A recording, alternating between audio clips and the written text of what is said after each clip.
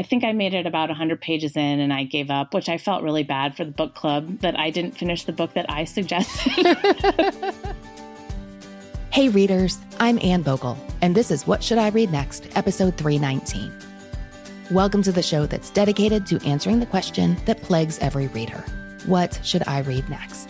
We don't get bossy on the show. What we will do here is give you the information you need to choose your next read. Every week, we'll talk all things books and reading and do a little literary matchmaking with one guest.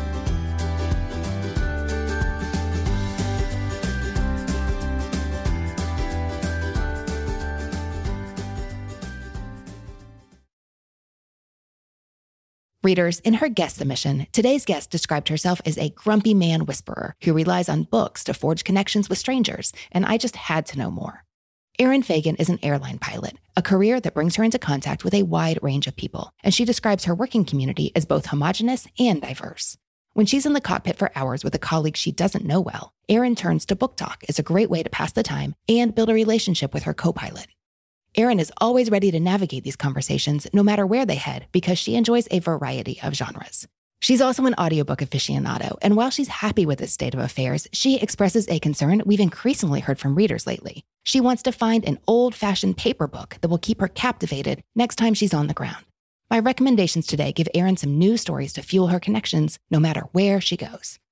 We also enjoy chatting about what your pilot is really listening to when they're moving through the airport with their AirPods in, and how Erin fell for a book so hard she jokes she's become a one-woman marketing campaign. Let's get to it. Erin, welcome to the show. Thanks for having me. Oh, it is my pleasure. I can't wait to talk books with you. Tell me a little bit about where you are in the world today. I live in Fort Worth, Texas. I counted the other day. I've lived 11 places since I graduated from high school. Oh, wow. How long ago was that? I graduated high school in 2000. Lived in Colorado, a couple places in Texas, South Dakota, Mississippi, and near Washington, D.C. as well. So, okay. Do you have a favorite yet? We really liked living in Washington, D.C. It's so expensive, but there's so much to do there. And we live not too far from the Little Korea. So Korean barbecue. One of our neighbors knew the best places to eat. So she knew the Ethiopian place around the corner. There was just so much variety and things to do. It was really fun. Yeah. What is driving the frequent moves? Well, I served in the Air Force for 11 years. About in the, 3/4 of the way through that, I met my husband. I was in Rapid City, South Dakota, and he was in Tucson. And we actually happened to meet at Sturgis at the motorcycle rally. Yeah. Neither of us have ever owned a bike, but I lived about 20 minutes from there. My colleagues and I, anytime we weren't deployed, we would go and mostly for the concerts. I've, seen Guns N' Roses and Motley Crue and ZZ Top and lots of awesome acts. Yeah, he was visiting a friend, and so friend of a friend, and we just happened to meet there. I was ready to be done with my service not too long after that. So I got out, and he's still serving in the Air Force for a few more years. And I'm an airline pilot for a major airline now, a first officer. Tell us a little bit about your rhythms. You could be either on reserve, which means you're on call for 18 days out of a month, or you can have a set schedule. So you bid for trips based on your seniority. Usually when you have a set schedule, you work 12 to 15 days out of the month. So when I'm home, I'm kind of a stay-at-home mom to my 3-year-old daughter. But when I'm gone, I am literally gone. And then I fly all over the country and sometimes to Central and South America.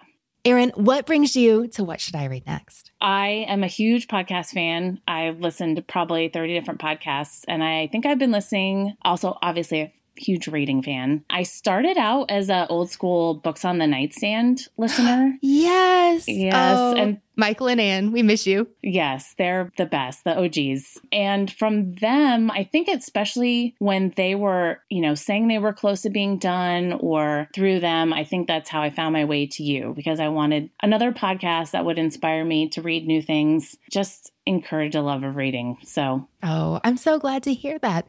Listeners, we have a wonderful episode with Anne Kingman recommending reads fulfilling your requests, and we will put that in show notes. Michael Kindness said really nice things about What Should I Read Next and said I sounded like Delilah. I can definitely hear that. Erin, when we got your submission at whatshouldireadnextpodcast.com/guest, we were so intrigued by the way you related your professional life to your reading life and talked about how books were your go-to topic when working with new crew members. And you also said you consider yourself a grumpy man whisperer.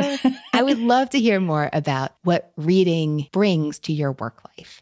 Being an airline pilot's an interesting mix of working with a very homogenous group of people and also a very diverse group of people. Airline pilots in general, especially captains, are generally 50 to 60-year-old white guys. And that's just the way it has been historically. It's only about 5% women are airline pilots. And it's only 5%? I didn't realize it was so low. Yeah. Only about 10% are not white. So it's a pretty non-diverse group of people, a lot of military backgrounds, which I do connect with them in that because we can tell each other our war stories and that kind of thing. A lot of them are kind of like my dad or an uncle, you know, but the flight attendants are super diverse. All ages, all backgrounds, races, very LGBTQ friendly. So I kind of get both ends of the spectrum where I have to sit and talk. When we're in the cockpit, the only thing we're allowed to do is our job and chat. So you'd often need some safe topics that you don't know if the person sitting next to you is on the left end of the political spectrum, on the right end of the political spectrum, if they're religious or if they're an atheist. So books are usually my go-to for asking them about what they like or what have you read recently. So that helps me connect with all different types of people. And if I read a variety of things, I can talk about Ta-Nehisi Coates or I can talk about Milton Friedman. So it's a great way to connect with people. Oh, I would love to hear about a memorable cockpit conversation. Oh, yeah, definitely. One of my favorite captains to fly with. I was based in what was when we lived in Washington, D.C., and he's very conservative Catholic. The first time I flew with him, we flew to Las Vegas and he went straight to Mass, but super nice. And he loves sci-fi fantasy books. Every time I flew with him, we probably flew together four or five times over 3 years. We would just nerd out over sci-fi fantasy books like the whole time. So I kind of miss flying with him. We're not based in the same place anymore. So I haven't seen him in a long time. So you have to find someplace else to get your sci-fi fantasy book. Yeah. Maybe I should send him a text message. What are you reading recently? I love the way books bring people together. And that's amazing. Erin, what are the rhythms of your reading life? When I'm home with my daughter, if she's watching a show, I'm not a huge fan of Paw Patrol. So if she's watching a show, I usually have an earbud in. If we're at the park, I can kind of be listening on the side and still interact with her or pause and, talk to the other parents, that kind of thing. On my trips, as I'm walking through the airport, I usually have my earbuds in and I'm listening to a book or a podcast. And then obviously, like I said, when we're flying on the flight deck, I can't do anything else except talk on the radios or be actively managing the aircraft. So no reading there. But as a once upon a time airplane traveler, yes, I'm thrilled to hear that. Yes, yeah, for sure. All the people in the back should be reading, but not me. But once we're in a city, it's pretty often that we only have about 12 hours off to get a meal, get, required amount of sleep. And maybe I have time to work out. Maybe I don't. A lot of times while I'm getting ready or before I go to bed, I'll read, or while I'm working out, I'll listen to an audiobook while I'm in the hotel. And then every once in a while you get a nice long layover somewhere, 20 hours off in New York City, or it doesn't happen for me very often recently, but when you can walk around a new city and have your earbuds in and enjoy a little sightseeing, but get some book listening time in also. Love that. Yes. I've noticed that you've said audiobooks and earbuds a lot of times in the last couple of minutes. Tell me about your relationship with audiobooks. They're essential for me to be multitasking so I can enjoy a great book, but also be focused on something else with my hands or cleaning or whatever, or walking around another city. I would say probably 90% of my reading now is audiobooks just for convenience. And also because at night when I'm sitting down after the kiddo, we've tired her out enough that she's actually asleep. A lot of times I make the mistake of, okay, I've got my earbuds in, but then I'm also going to play a game or, be scrolling through social media, that I don't put things down and pick up my paper book that I love so much too. Is there something you feel like you're missing there with the paper? There's some audiobooks that are just amazing. The memoirs in someone's own voice, the audiobook version of Murderbot. I've listened to it like 3 times because it's the best. The whole series? Are we talking about the whole series you've listened to 3 times through? Yes, maybe I listened to the whole series 3 times. Wait. That you don't need that tone. You can say it with pride. It might be my happy place now, that if I'm in a slump, I'm just going to go back to Murderbot, because if anybody out there needs a great book for a reluctant teenage boy reader or their military spouse, I think Murderbot is just perfect for that, because it hits all of my military brain happy places. And reading it 3 times through is it a 5-book series at this point? Yes, I think so. It's not essential, but Erin won't try to talk you out of it, listeners. I have sung its praises. I might have given it away to at least 5 people, and I've convinced my mom and my brother to read it, and they've loved it too. Oh, and my husband. I can't forget my husband. Okay. So you're a one-woman marketing campaign. Possibly. I really need to send a letter to Martha Wells and say, I love your book so much. How often does Murderbot come up in the cockpit? If someone is a reader, sometimes it is rare for a person who really likes sci-fi. There are people who dabble, obviously. But I do, especially if someone has a military background or who likes the military aesthetic in books, I will definitely recommend it to them and tell them, that first book especially is 150 pages. I mean, if you don't like it, it's not going to take you long to figure that out. And it's a great way to get into audiobooks too, I think, because it's only 3 hours. So if you have a road trip, you could listen and you're through it before you know it. So. Before you get out of the state. Exactly. Hearing you talk about audiobooks, I'm refiltering my experience walking through airports. And I'll see the pilots, walking so confidently with their luggage. I always want to see what their luggage looks like, because clearly y'all know what you're doing. But when they have AirPods in, and I wonder what they're listening to. The sci-fi fantasy recommendation they got from their colleague that just wasn't on my radar of assumptions. Yeah. But that fills me with joy. I definitely have history and, some great nonfiction ready too, because there's definitely a high percentage of pilots who are really into history, military history, and there's some really great stuff out there for that too. Oh, I want to ask you about your favorites, but we're going to get to that. We're going to get to that. I do think I have to, give credit to my parents. My mom is a huge reader, so I definitely inherited that from her. And, in high school, she handed me, I don't know if she handed me, but she let me read Anne McCaffrey, which might have been a little bit mature for me at the time, but she was a little bit of a Trekkie. And I definitely get my sci-fi fantasy love from her. And then my dad has never been a huge reader, but what he did hand me, a leadership book about Abraham Lincoln and the Killer Angels. He's not always about quantity, but I think he is about quality. So I can't thank them enough for handing me the right things at the right times, even if they weren't even thinking about it. Now you're raising a daughter. She's 3. I imagine that you're invested in her finding this love of reading that you found at an early age. What are you hoping to teach her about books and reading? One, I have a hard time not buying her books anytime we go anywhere.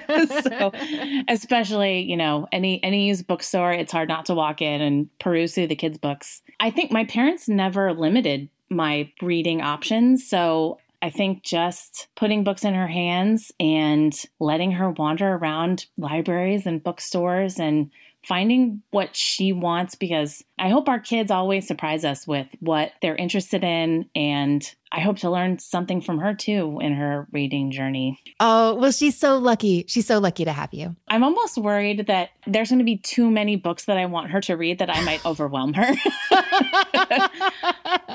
I'm already starting to look at middle grade books. I'm like, no, it's too soon. She's only 3. So I have to hold back a little bit. I haven't read the Penderwicks yet. I've read Nevermore. There's just too many good books, and I have to pace myself a little bit.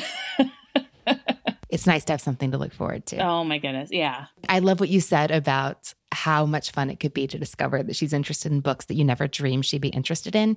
I love discovering that about, people I like, good friends and family members of mine. Like, really? That is a book you loved? I never would have guessed. And how much fun to have conversations like that and discover those things about your own kid. For sure. All right, Erin, it's time to get into the details of the books you do love. Erin, how did you choose these favorites?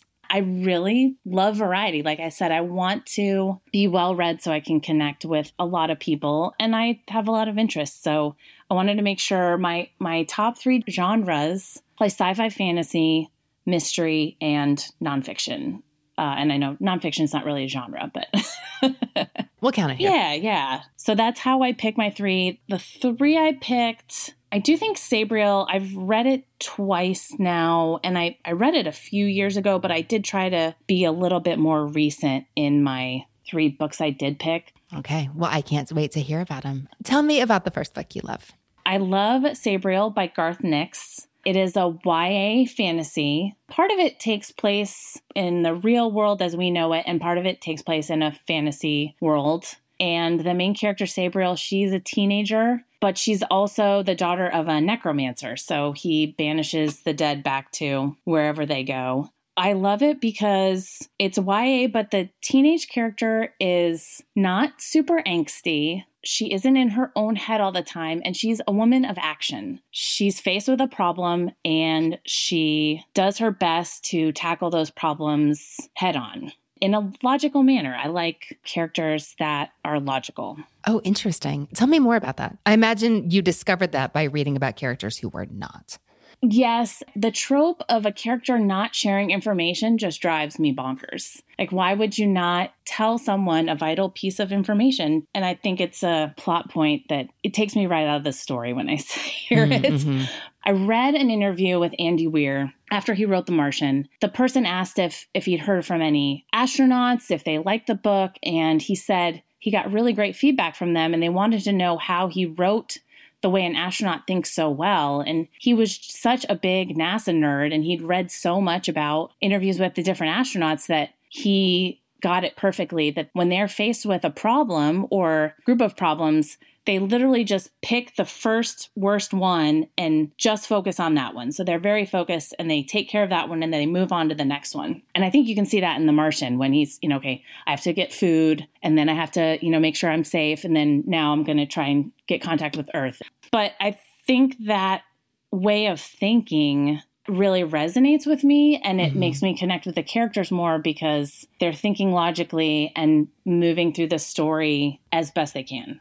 Erin, what does this book represent in your reading life? I know you wanted to choose favorites that recommended specific aspects of what you love. What is Sabriel to you here? It's good versus evil. It's loyalty and family. It's an escape. I think the last few years, we could all appreciate that you just want to get out of the real world sometimes and into a fantasy land where things are a little more black and white. And someone you can root for, a young woman who's on a mission that she's not going to give up. That is definitely a mood for 2022, 2021, 2020, as long as we need. I know you know this, but you are not alone and really gravitating towards those stories in these times. And I'm glad books can be here for us in that way. Erin, what did you choose for the next book you love? My second book's nonfiction, The Rational Optimist by Matt Ridley. Matt Ridley was an editor of The Economist for a few years. He's got a science background. And this book is kind of an economics look at where humanity's come in the last, couple hundred years. I read it in the middle of 2020, and it was a great book to read when you kind of needed a big picture of, 2020, everything shut down. We don't know what's happening. We don't know how bad COVID is. You can read a book that says, over the last couple hundred years of humanity, we're happier, we're healthier, we're freer than humanity's ever been. So it was a great book for me. It's got a lot of hard data, and it's data that's over time. He does talk a little bit about climate change. He has a lot of great things to say about vaccines and about science and where it's come and where we're going. And I think it made 2020 a little easier to get through because it gave me a bigger picture and hard numbers that I could look at and say, okay, this is the truth. We can get through this. Well, this book came out almost 10 years prior to you picking it up. Do you remember what drove you to it? And maybe drove you to it sounds a little dire, but do you remember how you came upon it in 2020? I like dabbling in those economic books that like to, explain things. I've read the Freakonomics books. Mm-hmm. I've read The Undercover Economist. Yeah, so I feel like those books always scratch that itch of explaining why things are the way they are to me. Again, going back to just logical reasons for things. And I like understanding things better. They mostly have a bigger picture than our day-to-day lives of getting COVID tests back or can the kid go to school. So it helps me step back a little bit and have a little bit more perspective on life. We began by talking about how you connected with others through reading, especially on the job, as you interact with people who sometimes have very strong opinions. And I'm just listening to you describe this book and thinking through like what could be controversial, what could be connection points. Is that a coincidence? I don't think so. I'm definitely a bridge builder. I have such short interactions with people that I want to give that little bit of their day where they feel understood and known for who they are. Working for the airline industry, when things are going good, everyone's anonymous. If we get you where you need to go on time, have a nice day as you walk out the door. But there's often days where it's bad weather or coronavirus is wreaking havoc on everything. So there's not enough people to fly. And then people don't get to their holidays or their daughter's wedding or their cruise. And it's a total meltdown. And you're seeing people sometimes on their worst days. And so just knowing that I can give a little bit of grace in those situations helps me be not just a better pilot, but a better person. So you're not beating anybody over the head with the book, metaphorically or literally, I hope, Erin. I hope not. I don't know. I do love Murderbot a lot. There are some books it's hard not to gush about. And my husband will definitely roll his eyes a few times during this podcast, as I mentioned Murderbot way too many times. But Erin, what did you choose to complete your favorites list? Okay, so for my last favorite book, it's a mystery. It's The 7.5 Deaths of Evelyn Hardcastle by Stuart Turton. It's a mystery, but it's got some of that speculative fiction in there as well. And I know it's a pretty controversial book, loved and hated, but I'm a huge fan of Agatha Christie. I love Louise Penny. I think you introduced me to Louise Penny, and I've read all of those. A classic mystery that's unputdownable is always great. But I also love that genre with the twist. So it's a mystery, but you're jumping characters, don't know who to trust. You're not sure where it's going to go. So it adds to that mystery and keeps you guessing because you can't trust anything. So I really enjoyed that about the book. A little bit of a sinister feel to some of the characters. I don't love horror, but a good sinister character definitely adds some spice to the book. Okay. So this represents your love for the mystery genre, but it's also a time loop story. And so as much as it has classic tropes, it's really playing with them in a way that you found really compelling, it sounds like. For sure. Excellent. Erin, tell me about a book that wasn't right for you. I think your actual words were majorly disliked. Majorly disliked, and I felt really bad. I brought this book to my book club when we lived near Washington, D.C., and it's Gilead by Marilynne Robinson. Mm-hmm. I picked this one up also because of Books on the Nightstand, because of their love for everything Marilynne Robinson. Mm-hmm. I need a plot. It was a combination of little to no plot and the quiet characters living their lives that wasn't enough to grab me. I think I made it about 100 pages in and I gave up, which I felt really bad for the book club that I didn't finish the book that I suggested.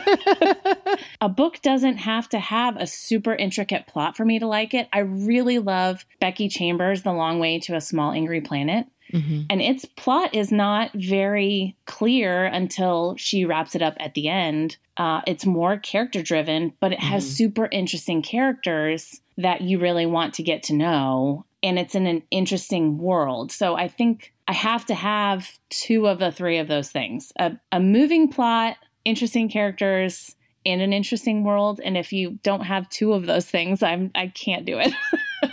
Okay, you know what's interesting, though, is I hear what you're saying about the overarching plot not being clear in Becky Chambers, but there are also lots of small missions that have narrative drive throughout that book. So things are happening. That's true. It's a little episodic. Quiet characters aren't just living, they're quiet lives. Yes. Okay, so you want some action. Definitely. Good to know. Erin, what are you reading right now? I recently read All Blood Runs Red by Tom Clavin. It's a nonfiction history book about a man named Eugene Bullard, who was the first African-American fighter pilot, and he actually flew in World War I. I have to read any history book about pilots and flying. It's required.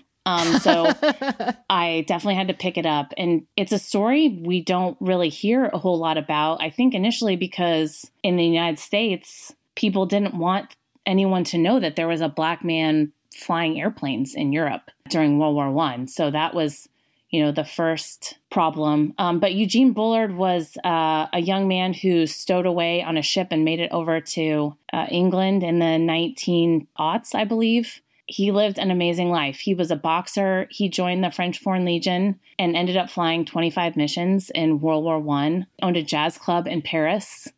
Oh, I haven't read this book, but I remember hearing about it when it came out a couple of years ago. A reviewer pointing out just incredibly strange parallels between his life and the movie Casablanca. Oh, right. Yeah. And just a man who lived an amazing life, but ends up working, odd jobs, blue collar jobs in New York City at the end of his life. And no one knows what he's done in his life. And it's partly heartbreaking, but inspiring at the same time. And if you're interested in pilots and flying, it's a great book for that too. Now, if it's required to your constitution to read these pilot nonfiction books and memoirs, there are so many of them. There are. And I'm looking at my shelves. I have a ton on my shelves already. And it's hard to say no anytime I see a new one pop up at the bookstore. Oh, I'd love to see that shelf. I'm Yes. glad that there is such a thing in your home. Erin, what are you looking for in your reading life right now? I would love to have one of those books that grabs me that I want to sit down and read the paper version and put down my earbuds. Part of my problem is being distracted by the phone, the tablet, the kid, to sit down and read a book that she can see me doing that instead of looking at my phone or having my earbuds in, I think is an example I would love to set for her. Just having less distraction in my life that I could focus on a great book, not needing to multitask every now and then. That is a really good reason to want to read a print book because that does matter. There are a million reasons to say whatever format works for you, and that's great. But I hadn't considered that angle. That makes a lot of sense. Okay, the books you love. Sabriel by Garth Nix. The Rational Optimist by Matt Ridley, and then The 7.5 Deaths of Evelyn Hardcastle by Stuart Turton, which you deliberately chose these picks because you wanted to represent the three genres that you read the most, and that is mystery, nonfiction, which you said isn't really a genre, but you love to read like memoir and historical nonfiction, and then science fiction and fantasy. And then you need books that have a plot that moves, that has interesting characters, and that has an interesting story world. And you've got to have two out of the three, or it's not going to work for you. Yes. And what I'm thinking of is you've talked repeatedly about how important audiobooks are to your life and your reading life. And so I definitely want to choose titles that are good on audio, but also if they'd be good on the page, that could really be wonderful. Definitely a bonus. I've got some ideas. Let's see how this goes. The first book that I really like for you, I don't know, I feel like I might be about to tell a lawyer joke to a lawyer, and I don't want to do that. Here, let me just dive in from the beginning, not a slow build. It's Hell of a Book by Jason Mott. Have you read this one yet? No. This is the 2021 National Book Award winner. It was in the Modern Mrs. Darcy Summer Reading Guide. It won the National Book Award. Now it's getting so much well-earned attention. But I don't know that the reviews or readers are really talking about the thing that just pulled it to mind for you, aside from it being an amazing book that's narrated by J.D. Jackson, who's just incredible, and also by Ronald Pete, who I hadn't listened to before. The book is narrated by an author, a Black author who is on a cross-country book tour, who's promoting his best-selling novel called Hell of a Book. So it's kind of fun and meta in that way. And there are all kinds of jokes, like, it's a hell of a book. Like, that's what you say whenever you're talking to, easy line for the publicist. Is it, aptly titled. But for reasons I really don't remember, the author in this book, I don't think we ever find out his name, goes on a little rant, I believe more than once, about talking to pilots. He's always traveling. Pilots are always traveling. He's talking to pilots. And he says the thing about meeting pilots is you always know there's a pilot is a pilot, because a pilot cannot resist telling you that pilot is a pilot. And so he knows he's known a ton of pilots because they always say, oh, and I fly. I'm a pilot. It's my... And I just thought that was a little fun. You might get a kick out of that aspect of the book. There's humor in truth. So the book does have a sense of humor, and it starts with this madcap race. He has gotten himself into a bit of trouble in a hotel room and ends up like streaking through the hall and down the elevator and through the lobby, buck naked. And he to ID himself to the hotel clerk. He's like, look, I just really need you to let me back in my room. Like, no, obviously, where would I put my driver's license? I don't have it. I don't have ID, but I'm on the cover of this magazine that you handily have displayed. Like, will this work? This is my face. Can you tell? So it starts out with this tone where you think it's going to be a caper. It is not that at all. And so while it is, this has a moving plot, but it also does that thing that you said you really enjoyed with the 7.5 Deaths of Evelyn Hardcastle. There is so much going on that is not straightforward, that is really intriguing. So let's back up. So the story unfolds in several different strands. And the first does feature a Black author on a book tour for Hell of a Book, his best-selling novel. But no matter what city he goes to, someone wants him as a Black author to weigh in on the most recent tragic police shooting on the news. And he's like, there's always a new one in every city I'm in. So the story feels like it never changes. And yet it's always different. And they always want to know what I think. But he's afraid of saying the wrong thing, not just because he wants to keep the focus on his book sales, although he says in the book that he does, but also because he has these daydreams that are strangely vivid. He's had them for years. Because of these daydreams, he can't always tell the difference between imagination and reality, and he doesn't really trust himself. And one day at breakfast, a young Black boy slips into the seat across from him at hotel breakfast. This kid, who the author comes to call the kid, he's pretty sure that he's invisible to everyone but the author. And then meanwhile, there's another storyline with a young Black boy who goes by Soot, rural North Carolina, where the author is from. But these strands come together a really unexpected but really powerful way. So the story moves. And the story world that Jason Mott builds is just incredible. Oh, we were at the Bookmarks Literary Festival together. I forgot about this, in North Carolina back in September. And hearing him talk about the origin story for this book was so funny. He said that for years, he thought he wanted to write about Book Tour because it's so weird. It's like this place out of time and it's not real life. And he just thought it would make a fascinating book. And his agent said, no, it wouldn't. Don't write that. But he said he'd been kind of toying with it for many years. He wanted to write about an author on Book Tour.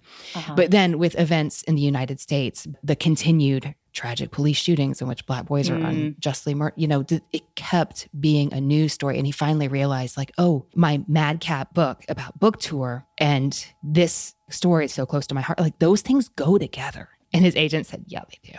So that is Hell of a Book by Jason Mott. How does that sound? That sounds great. We're not going to do a sci-fi fantasy.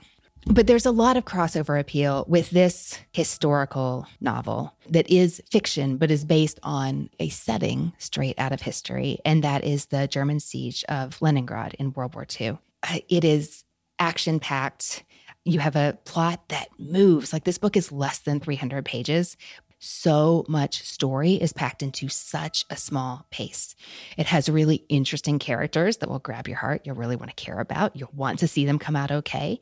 And it has an interesting, and also I think for someone who reads historical nonfiction so often, I think it's really important that it's a story world that feels very real and is, from what I've read, accurately drawn. Right. And that book is City of Thieves by David Benioff. So this book is set in 1941. During the siege of Leningrad, when they were seeking, as I understand it, the Germans were seeking to starve out the citizens who were left in the country. So this is a war story, and it's hard in many of the ways that war stories can be. But the main driving plot in this story is that when one man is caught out after curfew, instead of getting summarily murdered, as one might expect, instead, he and his friend are given the opportunity to save their own lives by doing something that sounds absolutely ridiculous. The colonel is about to get married, and he needs a dozen eggs for his daughter's wedding cake. And if these two men can secure them, he will spare their lives. The city is being starved out. Unbelievable deprivation is happening. They're cut off from all supplies, but they have to do the impossible and find these dozen eggs. World War II, historical fiction. This novel is more than 10, less than 20 years old. So it was written well before. We have a lot of World War II fiction fatigue among readers right now. But I'd like to think this one gets points for being published a while ago now. It's incredibly compelling. It's suspenseful, so much action in such a small number of pages. But also it has a sense of humor that I think, based on what you've enjoyed, I think you would find welcome. How does that sound? Oh, definitely. That sounds great. I think I want to get you a stylish mystery that kind of plays with the genre. I'm always in for that.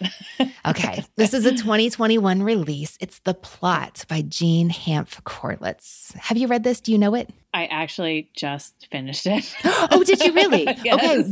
Was it a good pick for you? It was pretty good. I feel like I like more of like an Anthony Horowitz Magpie Murders twist. I finally read those this year, so I know what you're talking about. Yeah, it was good, but not my favorite. Something that I liked about that one for you is that a knowledge of Marilynne Robinson's works was incredibly important to fully getting the story. And I thought that was kind of fun. I'm not completely convinced this is the right book for you, but I think it might be a little more reflective than I'm expecting, but it's not, I wouldn't call it leisurely. It is philosophical though, I think. This story is called The 9 Lives of Rose Napolitano. It came out last spring. It's by Donna Freitas. This story is about a woman. Her name, as you may have imagined, is Rose. She falls in love. She gets married. They're living happily ever after. But the choice of whether or not to have children becomes a point of contention between them because they were both sure that they never wanted children. She had her own reasons. He had his, and they were on the same page. But over time, after they got married, he starts to change his mind. And at a certain point, he decides he does actually want to have a baby. I'm not sure why. I feel like this was a theme that I read a lot in 2020 and 2021. I'm not sure what's happening in publishing right now or in our collective minds that this is a story that readers are drawn to. But I did really like the way it was explored here because, I mean, what it does do is explore the various ramifications.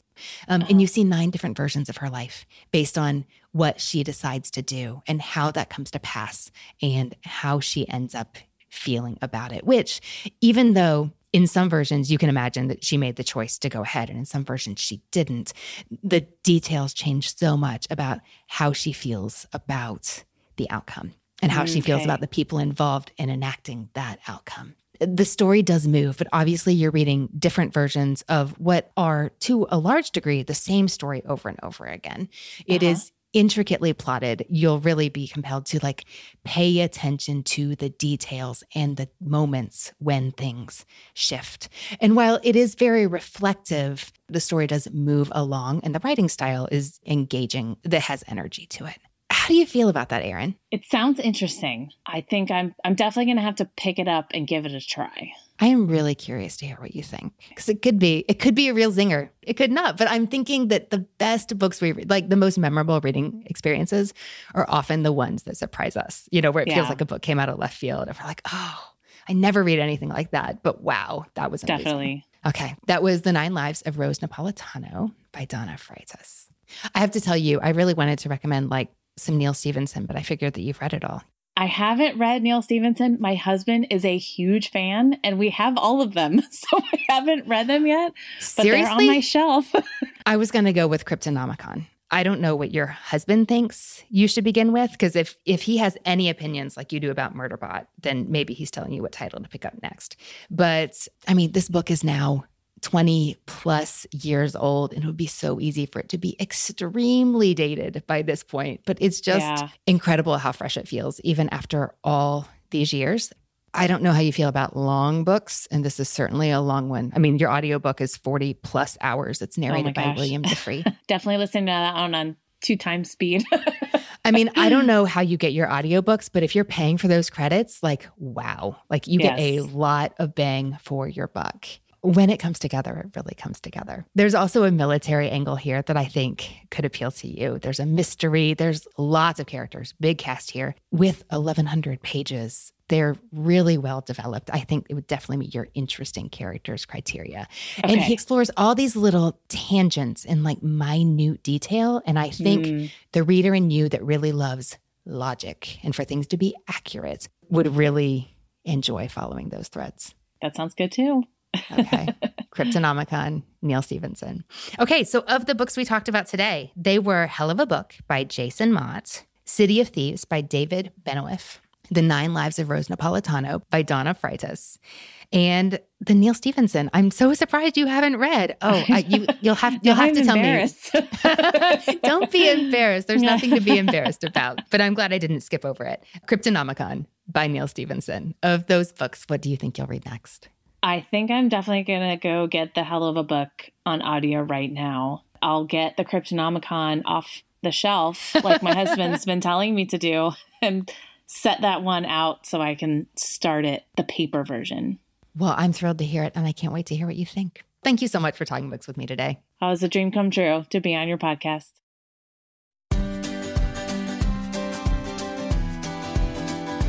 Hey readers, I hope you enjoyed my discussion with Erin, and I'd love to hear what you think she should read next.